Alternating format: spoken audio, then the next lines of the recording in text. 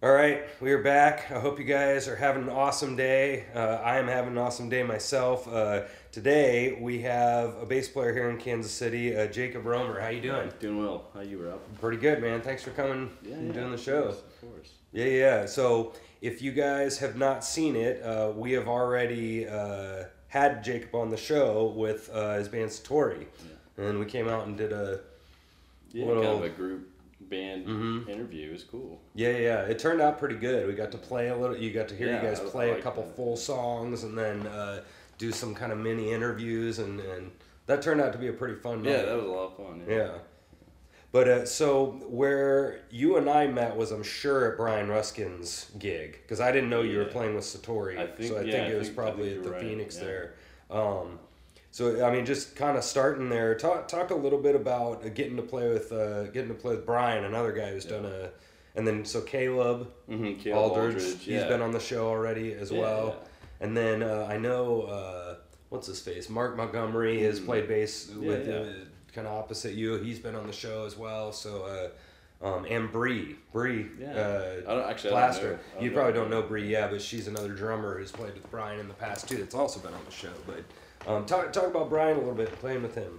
Yeah, I've been playing with Brian pretty consistently for about 2 years now, and it's just one of my favorite groups I play in. He's kind of got his eclectic genres that he tries to bring in. Tries to do a lot of like jazz standards, but he does his own little arrangements and versions of them, and he does his original tunes, and he's a big R&B funk guy and blues guy and rock and roll, and he just kind of brings all that stuff together and tries to make it all work. And that's probably what I enjoy the most about playing with him is like the variety of each song.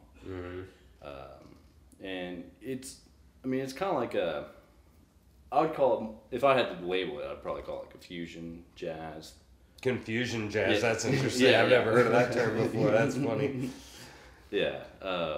No, but like fusion. Fusion, yeah. Confusion. Yeah. No, it's a lot of fun.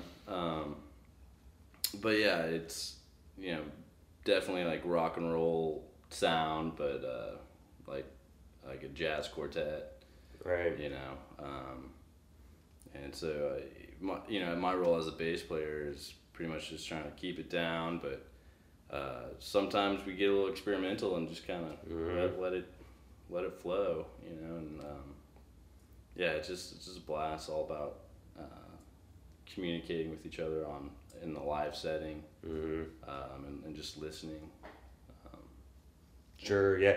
I know I talked about this with Scotty McBee when he came onto the show, is that, and we were talking about Dream Theater, and I don't know if you know Dream Theater that well, but those guys and Rush would be totally in this camp where they're sort of, in here they're rock, but in here they're jazz, and I think all of you guys sort of fit that type of idea where in your brains you just can't even stand it, right? You have to have to just go into 11/8 and do some kind of heady stuff, but in your heart it's not like Brian. You can tell his heart is all over the place, like you said with the eclectic. Is that, I mean, that seems like right up your alley. Yeah, me personally, that's what I love.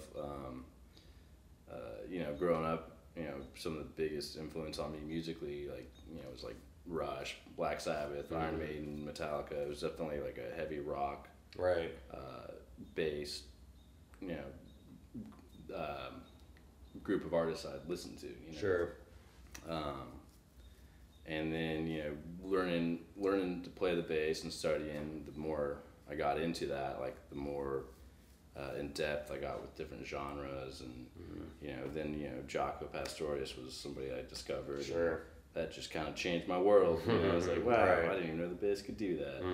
And so yeah, kind of studied his music and listened to a lot of that, and just kind of branched off from there. And I just kind of fell in love with a whole different style of music, but still have that soft spot for the classic rock sound, Right. the metal sound. I love that. Yeah, sure. Do you like? And so I've thought about this a lot because I'm similar to you guys where I have a lot of different loves and a lot of different genres. When you're playing in his band, do you come at each song differently then? Like I know I've played with him one of his originals that's like straight up bluegrass almost, you know, it's a real boom chuck fast kind of. Do you take a different mentality into each song, or do you kind of as a band just kind of come at it kind of the same and you're just playing another song? Well, I can't speak for everybody else, but for me, it's the mentality I have. It's like, this is the Brian Ruskin Quartet, and it's kind of like I'm trying to fit that sound. Yeah.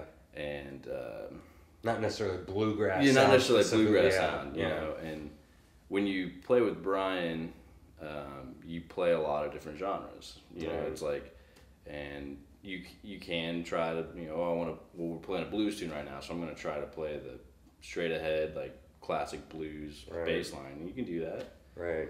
But I tend to like try to follow like the Brian mentality. Like I've talked with Brian several times about this, and I was like, well, especially when I first joined the band, I was like, so like, what is it you're wanting from me? What am I doing this all right? Is it sounding good? And basically the conversation we had was like, Brian's just like likes to have everybody be a collaborative effort, like put their own voice in there. Yeah. Like that's why he hires us to play. You know, he wants our voice. Yeah. He wants to play his voice, and he wants to have you have your own voice. And ideally, it's gonna, you know, create some beautiful music or something cool at least. Ideally. And I think for the most part, especially after playing with them for a while, we're starting to like really mesh and kind of understand how we play. Sure, yeah. And that's probably neat because, I mean, now that some of us are getting, you know, a little bit older and we've played in a couple of bands now, you know, as 30-year-olds or whatever. But, like, I think it's funny when you're with a band for a while and you do get some different members, because you and Mark are pretty different. I don't know if you played with Mark ever, but he's much more blues, or, you know, and not that you aren't, but he's very blues oriented, you know, and you're just something different from him. And I bet that's really neat for Brian at being so improv oriented that now he gets a different thing, and that's exciting. Yeah, it's very exciting. You know, like I go out, sometimes I'll have another gig booked and I can't go play with him when Brian's got a gig, and so I'll have other people come sit in, and if I can catch the last part of the set, I always like to come out and check it out, because it's like, it's a different incarnation of the band, it's a different sound, and it's always cool. Oh yeah. You know, it's a lot of fun. Just, you know, talking about some of the songs we do, you know, like for example, a song we'll sometimes do is All Blues by Miles Davis. But we'll do that in so many different ways. You know, we'll play like a funk tune. Right. And sometimes we'll play like a slow rock tune. You know, it's just, you know, we play it different ways, and like every time I hear it, and I love hearing other people's versions of that. You know, when like I'm not able to make the gig and somebody's sitting in, I love hearing what their interpretation of it is. Sure.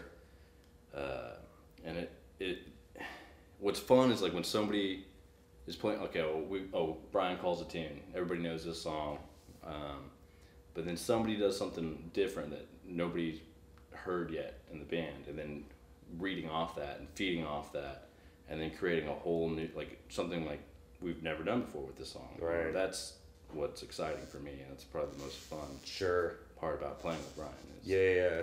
And then, so that leads me into your other project with oh my gosh, Brandon Vogt. Oh, Satori? Yeah. And then, so Brandon's also been on the show. We've had an interview with him. That went good. And so him and Caleb kind of decided to do a thing, and now you're playing. So talk a little bit about what you guys are doing with Satori. Yeah.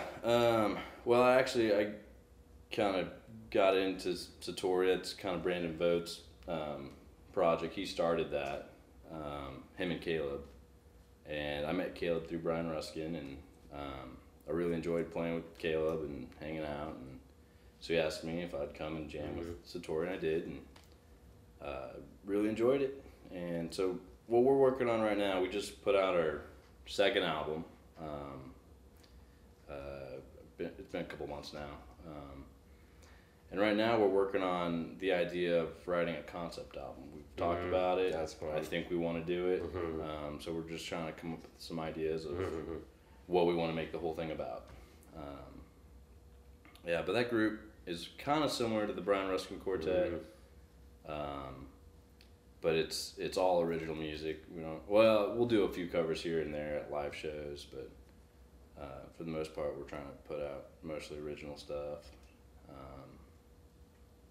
And yeah, it's been a real exciting process to write with those guys. Caleb, he's very, very good songwriter, and Brandon, he's a good songwriter as well, but he's just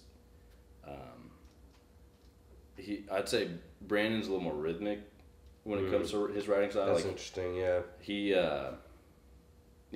writes a lot of like licks that are, based off of patterns.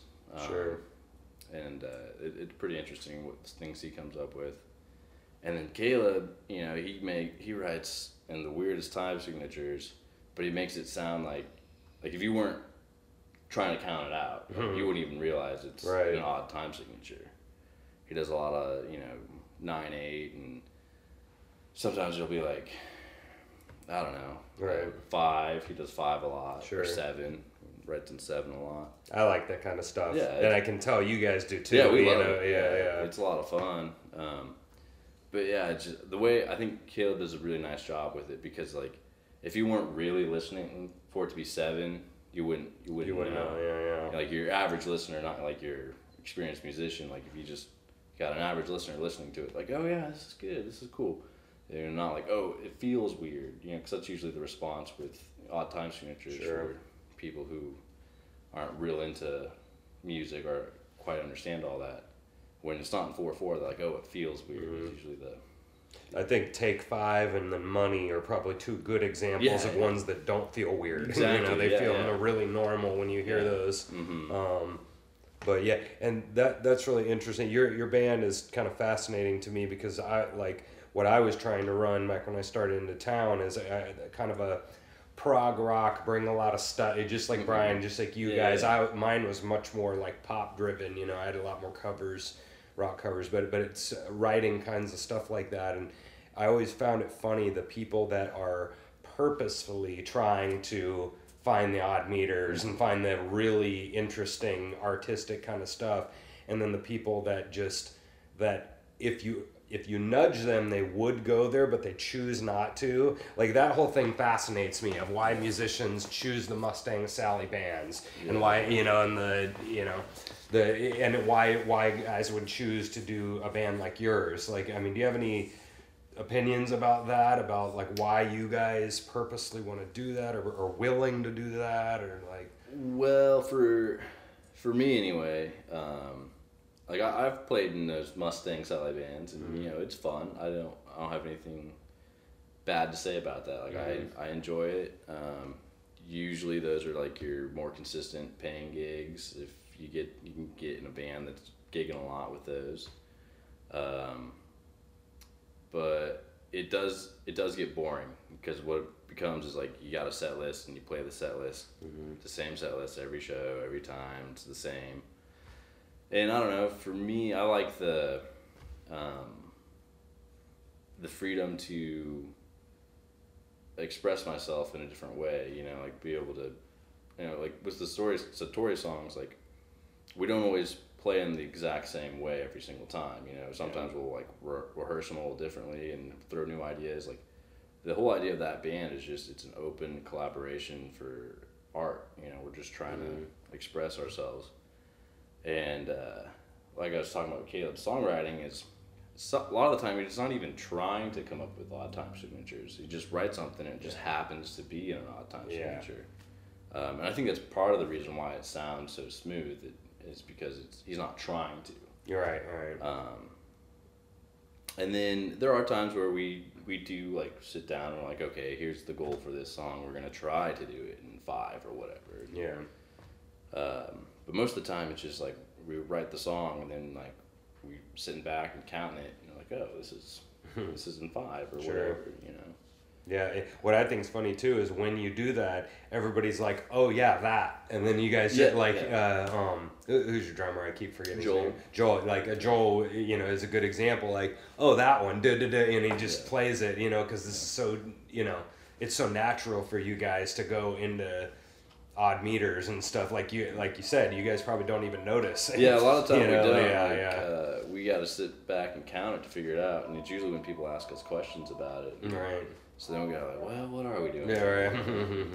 Yeah, that's pretty fun. And that's one thing that I was trying to get out of Brandon of why he thought to have, specifically you and Joel in there. And it sounds like that you guys were kind of friends and you guys were good, and so then we make a band, and that's as far as I think he maybe was thinking about it. And I was wondering with my band, I knew that I had agenda's a bad word, but I had like bullet points of things they needed to be able to do. They needed to be able to play in odd meters. They needed to be able to handle a 13 chord song. Yeah. They need to have a talent level up to, or they needed to be able to play in a lot of different genres and like, I wonder if in the back of his head he sort of knew that, but he wasn't really saying it out loud. Why he chose. I'm sure he knew what he was looking for. But I think he was. I don't know how well you know Brandon, but he's just a very down to earth, chill, easygoing person. Yeah. And I feel like he's the type of person that just kind of lets things go with the flow. And I was like, we'll try this out for a while. Yeah.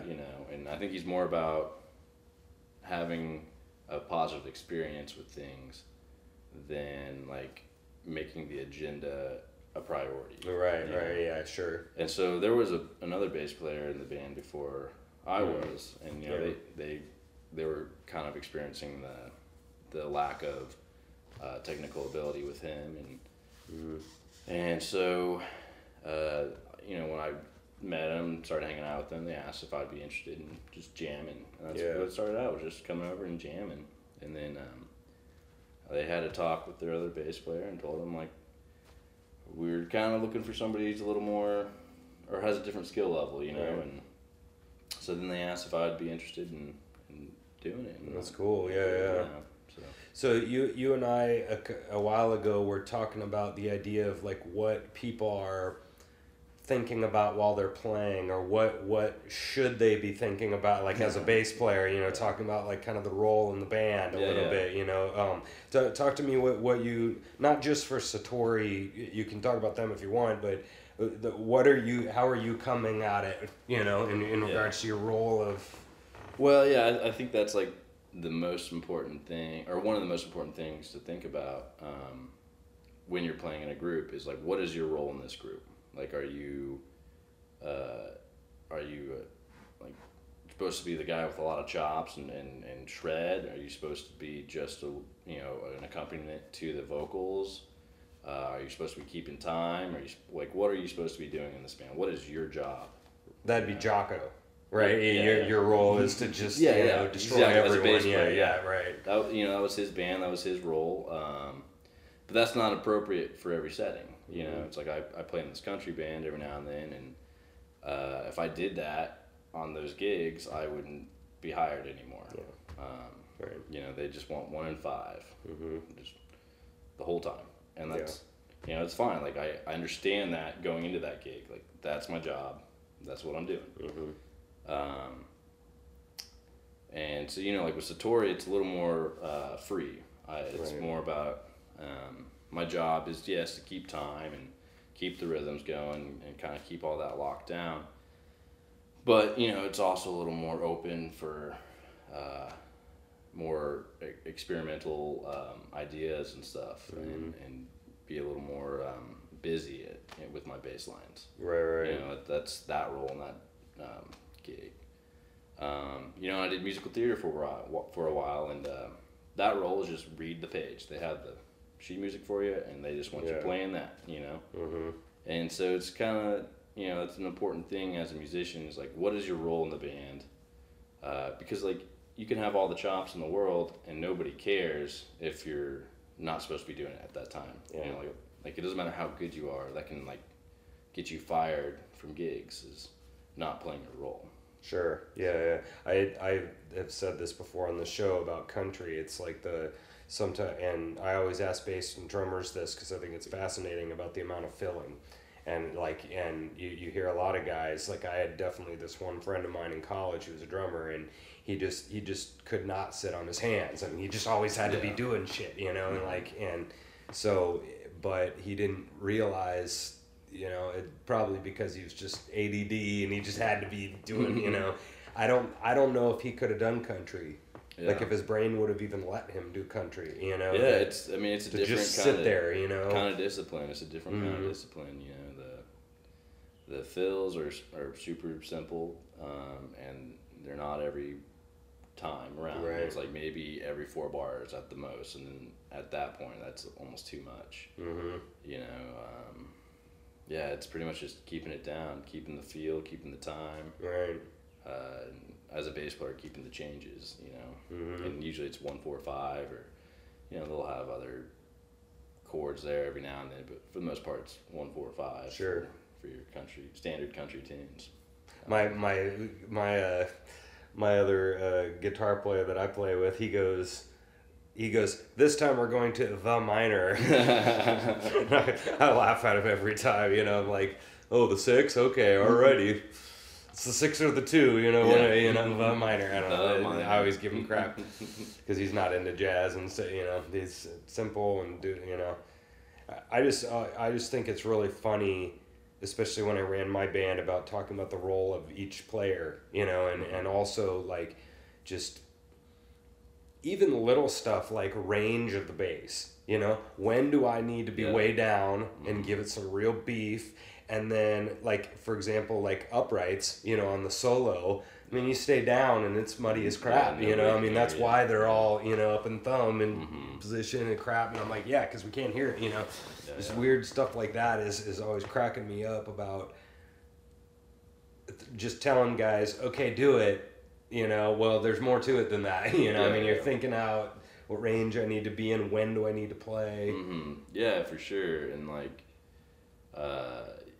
you know, when it comes to like bass solos, for me anyway, like I've always, especially in like a jazz quartet setting, a lot of the times like the bass player is the last person to solo, and it's usually because someone was done, so they ran out of ideas, so they just stopped playing, you know. And it's not all the time, but it happens a lot. And so then, you know, it's your turn to solo, and for me, I like to like just kind of keep walking the line or keep playing the bass line for a few bars, you know, just let it settle down a little bit.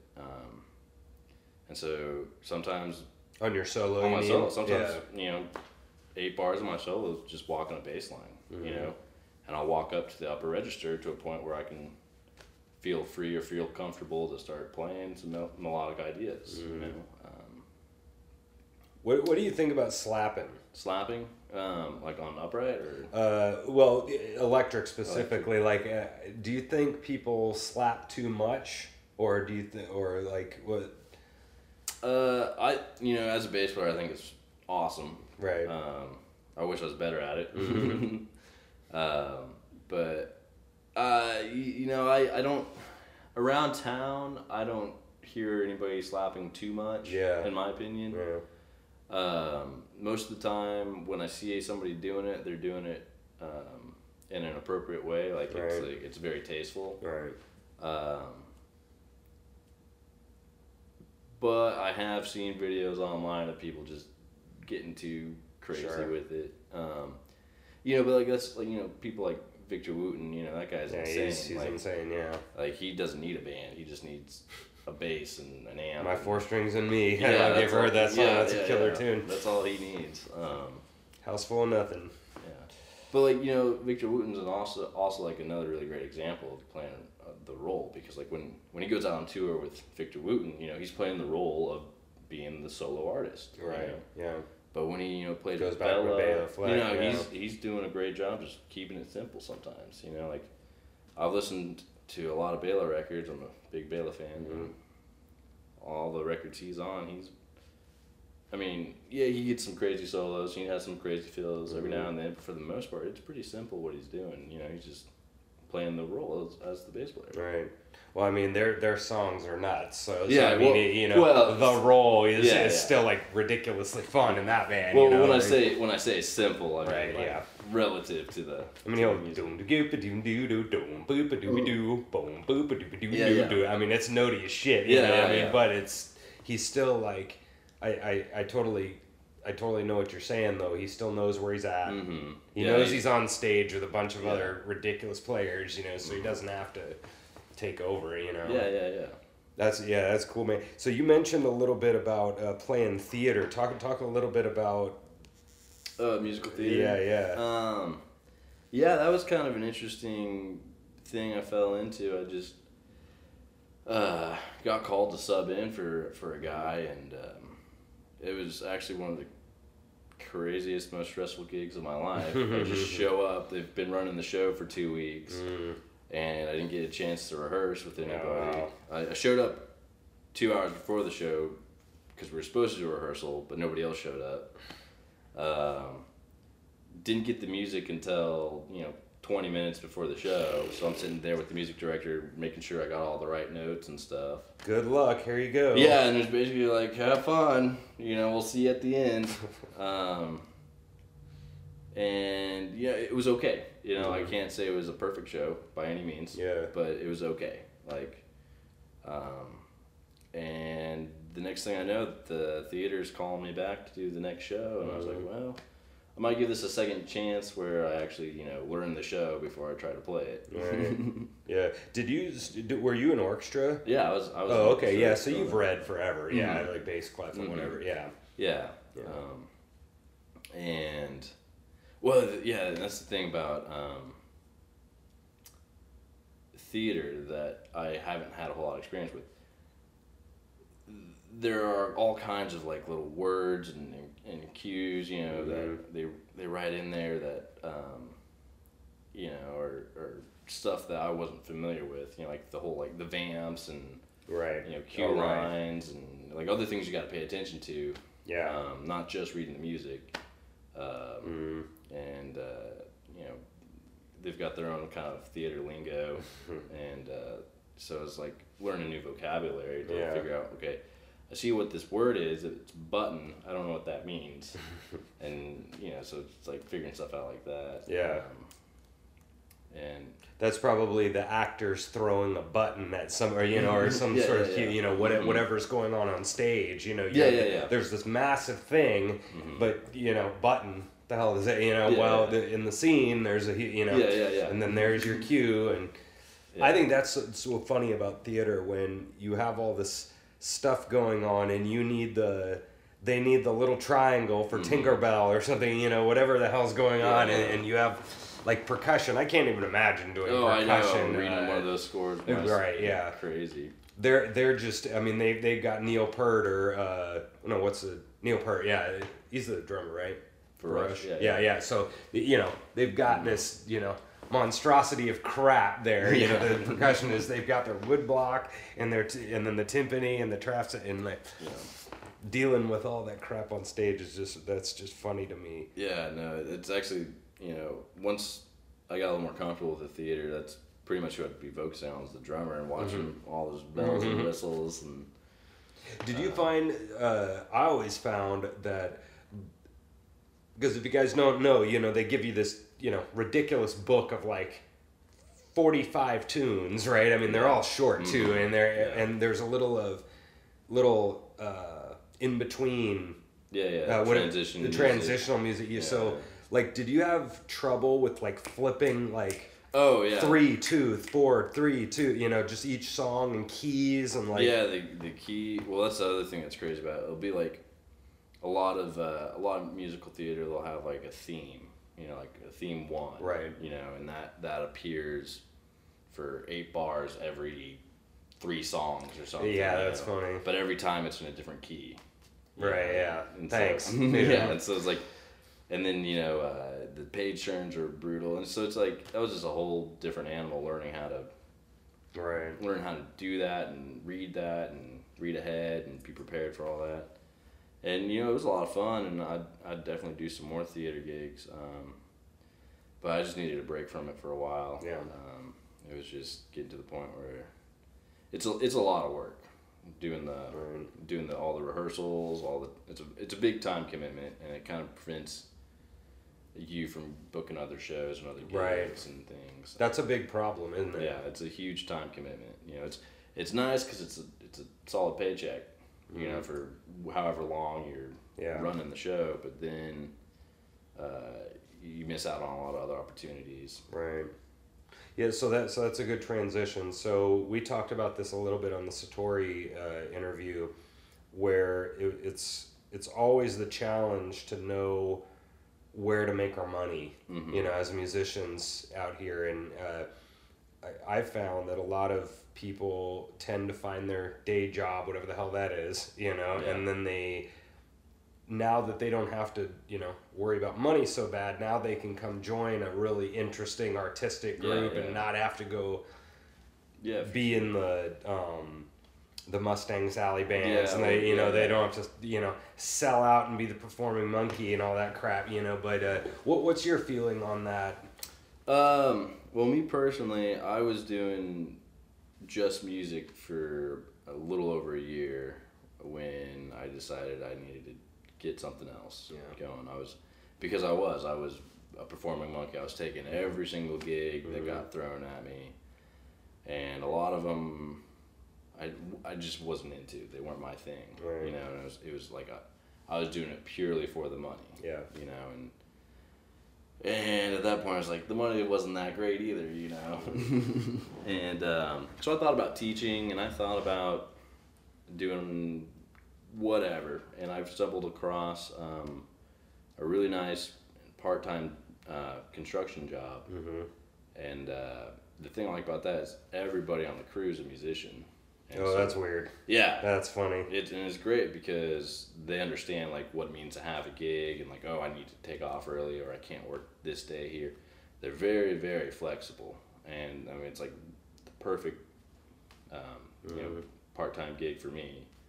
And sounds like they're understanding. Yeah, they're very understanding, which is like not always easy to find, as a musician. Like I think that's the hardest part. It doesn't really matter what you do if you're going to get a day job. The one thing that's important is that they understand and that they're flexible. Sure, because you were just talking about the time commitment of the theater gig and how that just screws over nights for a month, 2 months or something, right? And so that's kind of the key. Would you say that that's kind of the key is you've got to find like day, right, for your day, for the actual day job. You can't find a waitress. Yeah, you wouldn't be able to like bartend, or waiter job would be kind of hard. Right. So like, and especially like nobody wants to wait tables, Monday at 3 p.m. Nobody goes out to eat on Monday at 3 p.m. So you're not going to be making a whole lot of money doing that anyway. Right.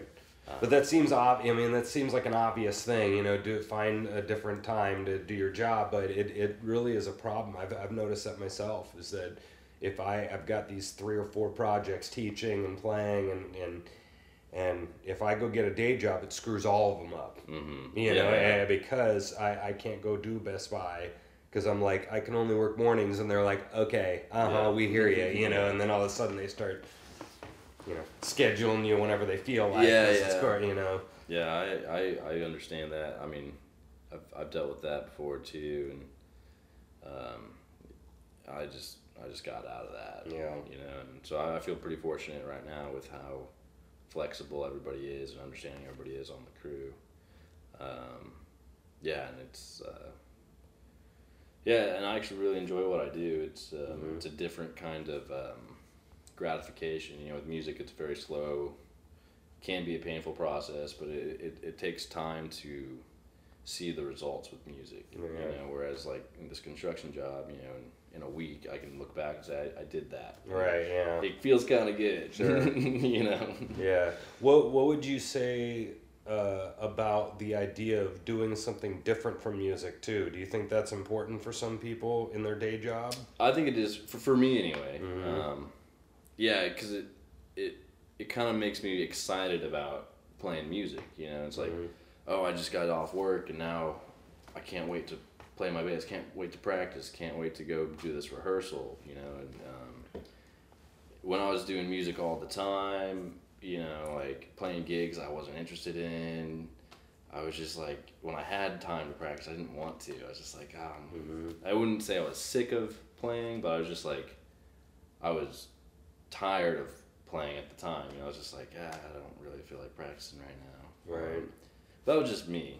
And, you know, if you're the kind of person that, you know, can finish, you know, teaching all day and then want to go practice some more, then awesome. Yeah, sure. But For me, I just didn't seem to work too well. right. Drowning in G flats all day. Yeah, you know, yeah. just your mind, and you know, yeah, that's probably nice. I've been working with a buddy doing some handyman kind of, you know, similar thing, and it's been really nice for me too. Yeah. You know, that you just getting your change of mind, pace, yeah. like Different change of pace for sure. Yeah. Yeah. you mentioned, I think we didn't even get into kind of how you started, but how was orchestra for you? Did you like orchestra, or how was all of that early on? I liked my orchestra teacher. I had a really great orchestra teacher growing up, and yeah, I did like orchestra. It was probably one of my favorite classes in high school and middle school, but I just never enjoyed the music. You know, as a young teenager, you know, Handel and Bach and all that. It's like now you know, it blows my mind. Right. But then it was just it was boring. Sure. You know. Yeah. Well, it is. Yeah. Sometimes. Sometimes it's the opposite boring. It's the most mind, you know, stimulating thing you can do, at least playing it. Mm-hmm. You know, Yeah, it's for like, sure. I can't even keep up with this crap. It's so, like, difficult, you know, it's like... Yeah. Well, and so, like, yeah, orchestra was just, the music to me was boring, but, in college, I volunteered for the orchestra there, and I sat in, and, yeah, I really enjoyed that. Right. But we were playing some more difficult repertoire, and yeah, that was fun. But I'd spent a lot of my time in the jazz program. Okay. And so, Yeah. At college, you know. And yeah, orchestra was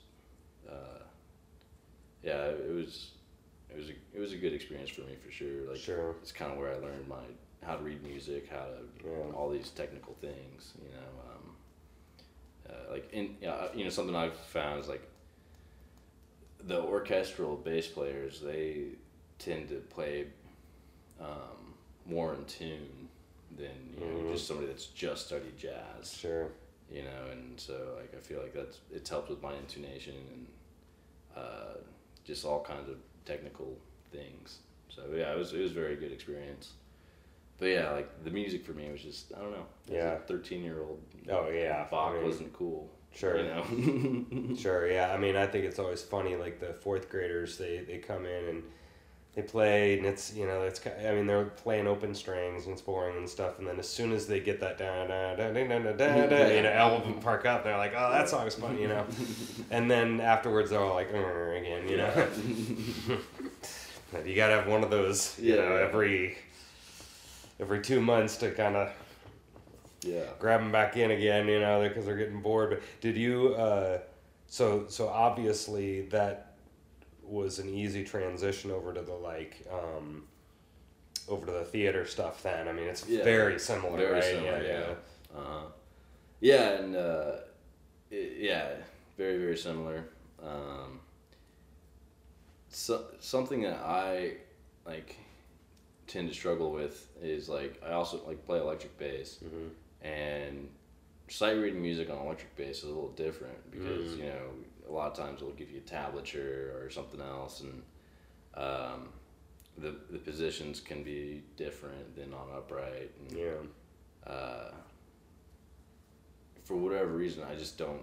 Or at least in school, I didn't have to sight read for the electric. Every time I got sheet music, it was for the upright. Right.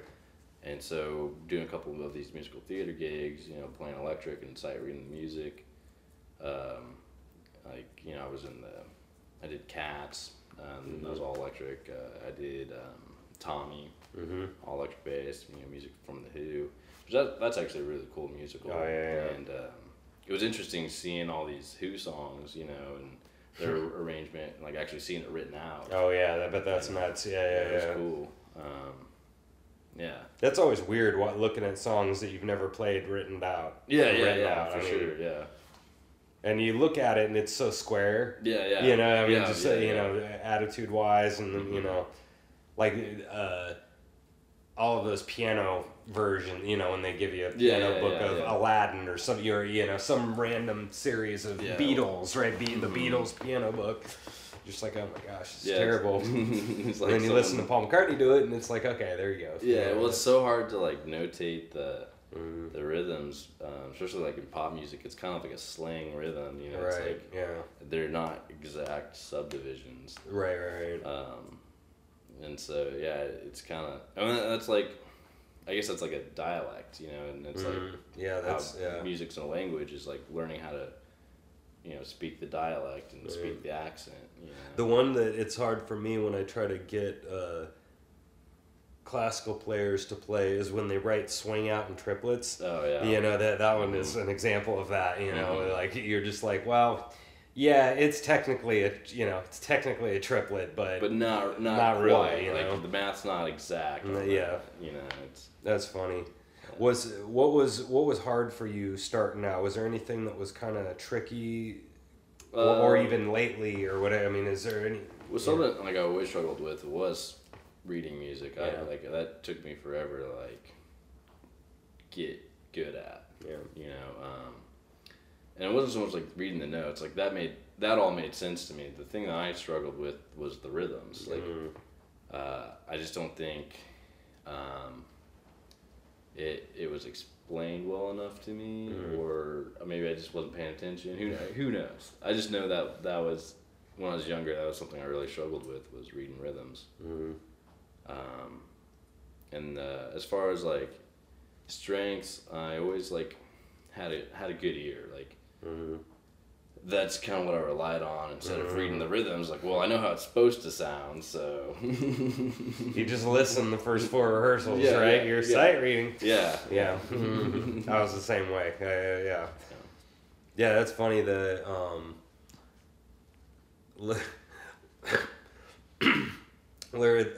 Ron White has this joke about this tire guy and his tire falls off, and he's like, the guy missed lug nut day, this tire guy, and they like, it was like all these kids that are missing quarter note day, you're talking about not getting trained good enough, Who knows, it might have been something where I was gone or something, but it was just, But some rhythms are written out really weird. They are, And then you play it, D dot dot da da da da, and you're like, oh, that. Yeah. Right, I'm sure, is that what happened to you basically every time? All the time, my orchestra teacher, she would always make up funny sayings, like for the rhythm, like watermelon or pepperoni pizza, sure. Or whatever, and that I was more into that than actually reading the notes on the page. That's funny, man. Yeah. I think a lot of, especially in the non-classical world, because classical people, that's all they do is read. I mean, they're really good at it. I mean, they're 10 times better readers than I am. But I think in all of, the American genres anyway, the blues guys, country, rock, jazz guys can get okay at reading in general, but all that blues, rock, country, bluegrass area folk, they've always talked about reading being a problem, like a major problem, and they'll sit there and, hack out something the third shot. You play it through them 3 times, and they're like, okay. And then they... Yeah. And I've heard a lot of people talk about that where... Do you think that would be a better idea? Because this is the Suzuki method to start everybody out here. Well, what do you think about that? That's how I was taught. Like my first experiences with music were sitting down at Boy Scout campfire, listening to guys play guitar, and then trying to figure out what they were doing. Right. And it's basically like blues and folk songs that they'd be playing. And then, for whatever reason, I thought the upright bass was pretty sweet, and I wanted to play that. Well, it is pretty sweet. I was like, I want to play that one, the big one over there. Yeah. And my first bass instructor, that's how he taught, was the Suzuki method. Right. And for me, I thought it worked really well. Like, I was getting to the point where I was doing a lot more technically advanced things without really understanding what I was doing necessarily. Like, I didn't understand, I'm playing 16th notes here, or I'm playing 8th notes here, or these are weird subdivisions here. I'm playing syncopations. Right. Like, I didn't understand like what it was I was doing, but I was still doing it. And so when I actually sat down to actually learn how to read, I was like, okay, I need to know how to do this. I need to be better at this. Right. It just made more sense, I think, because like it's so hard, because like music's not on a piece of paper. It's not the paper, it's not the ink. Yep. It's what you're hearing, and so like it's so hard to like start, especially with a kid, and it's hard to get a kid to sit still, let alone look at a sheet of paper and be like, this is music. And then it's hard to explain that. It's a weird idea, a weird concept. This is a piece of paper. Yeah. Remember that. Yeah. And that's, it's very abstract, isn't it? Mm-hmm. Yeah. That's interesting. And on a little bit different note, I haven't really ever asked somebody this, but so for us, a lot of my students, because it sounds like you've bowed a lot on bass, with not just plucking like the jazz guys do. And like, I've always found that I think it's hilarious how it seems like Wichita kids love to play at the Frog. And they always sit there, and they were, again, I'm stereotyping, but typically aggressive. The kids up here, they pull way out. They're 2/3 out in the bow, and that's really comfortable for them. Even the fiddle players that I've seen, because if I were to play fiddle music, I'd stay right in the middle, because you have that fulcrum, and it's like, you can just go as fast as you want. But they want to come out another 2-3 inches from 2/3 out, whatever. With bass, is it hard to get a really good sound like out upper half? I mean, do you really have to stay down by your hand, or like? Yeah. To answer your question, yes, it's more difficult to get a louder sound on the second half of your bow. But it's just like speed, weight, placement. Right. Like that's all about finding that balance, and when you can get comfortable and understand where that is, where you can get the big sound out of that. It's like when you're doing a down bow, and you're doing like a whole note or something to keep that same sound consistent. The first half of your bow is going to be moving a little bit slower than the second half. Yeah. Because you got to speed that second half up because you're losing a lot of that weight. But then you also have to be able to put more weight into the bow, learn how to I play a French bow. Yeah. I've never really I always forget French is this, right? And for, German is the other. Yeah. And I haven't experimented too much with the German bow. German seems weird to me. It's weird. Yeah, I've seen some monster players use them, but I've never experimented with that. But as far as the French bow goes, it's kind of like the same thing. You got that fulcrum.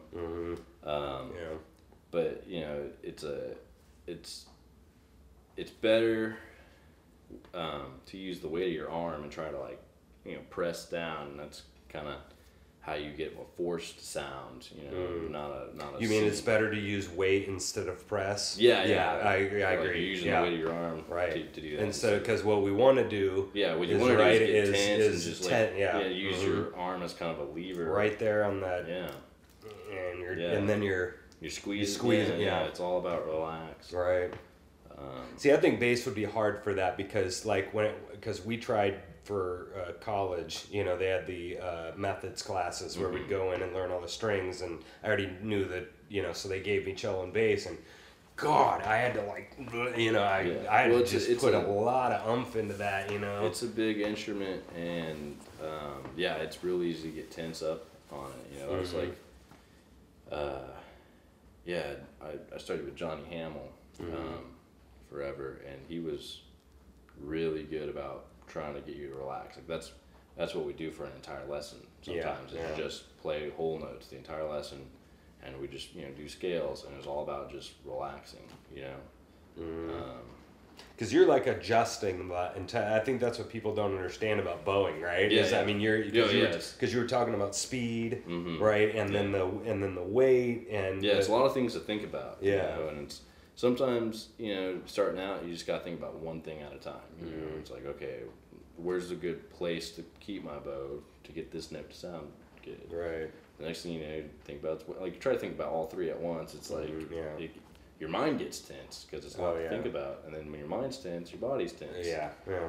That's a good piece of advice too. I mean, I do that with my students all the time. Is try to get into one thing because now you don't think about that. No, right? I don't. Now it's just natural. It's just natural and adjust. Part of my bow arm now. You know. Right. And I still work on things like that. Because I'm sure I've developed several bad habits here and there. So it's always good to reevaluate. Oh, sure, like we all have. Yeah, for sure.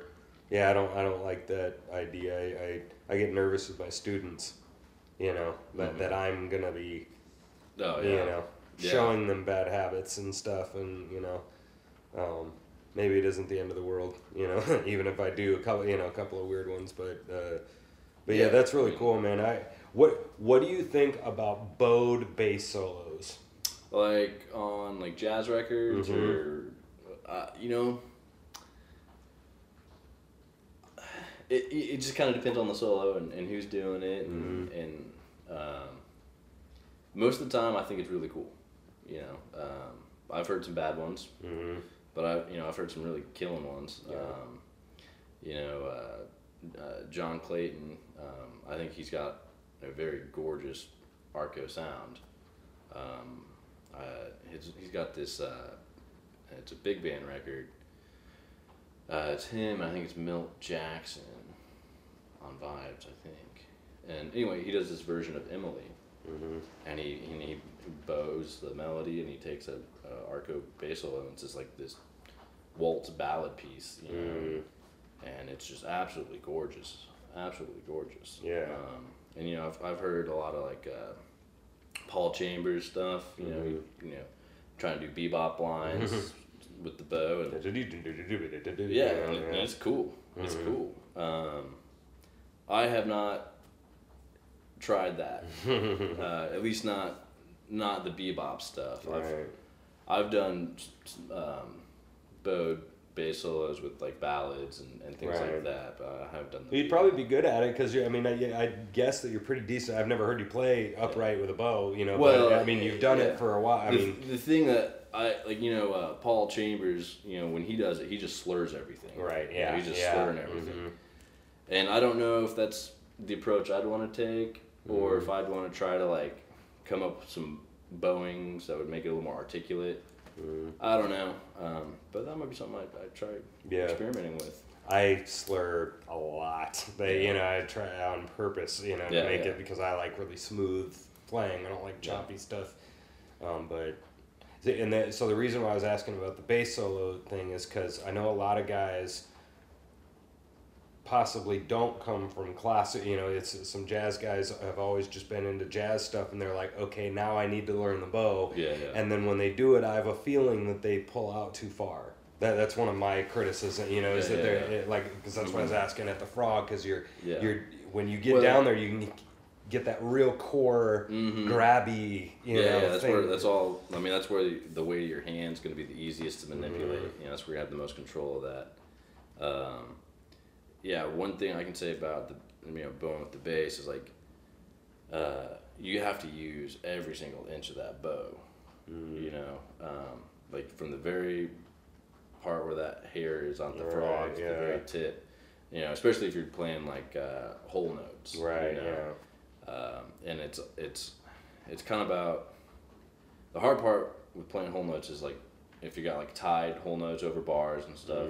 is transitioning, you know, because you're not going to be able to do a whole down bow for 2 bars of, you know, big 8 counts. Yeah. You're not going to be able to do that. And so being able to transition without it sounding like a hiccup in the sound, you know, then that's really difficult.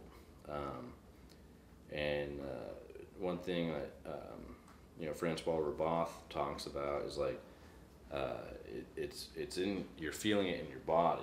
You know, you're not moving your arm and doing it. It's like that transition's starting here in your core. You know, and you're that's hearing interesting. it, Yeah. You know.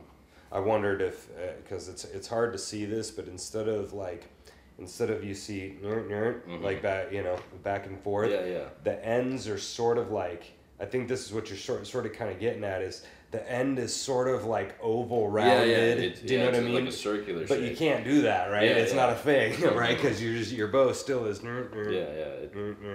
But you kind of. It's like if you put an LED light on the tip of your bow and turn out the lights, the shape would be kind of like an oval versus just a straight line. Right. Yeah. A very very jagged.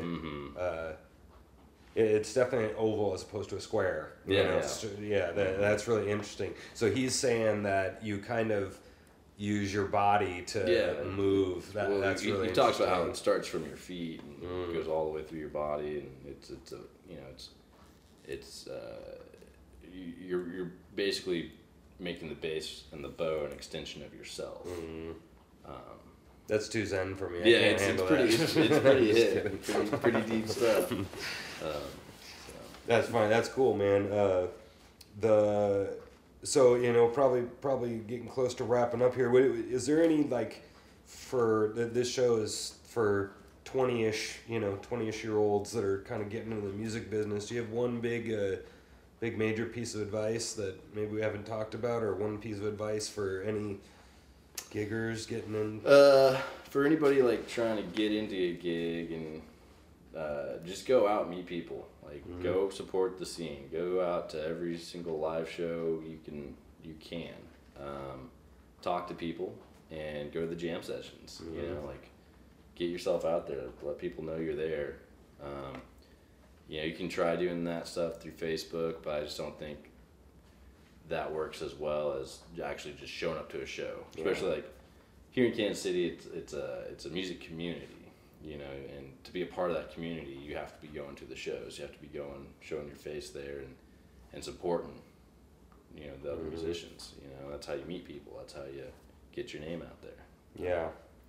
So I think that's probably the best advice I could give anybody is just go watch live music somewhere, you know, so local music, you know. Go talk to the guys too. Go talk to them. Yeah, everybody's super friendly here. And they are super friendly here. Yeah, I mean, you can just say, hey man, it sounded great. You know, whatever. You know, if you're a little more gutsy and you want to talk about other stuff too, go for it. But some people just go out, say hi.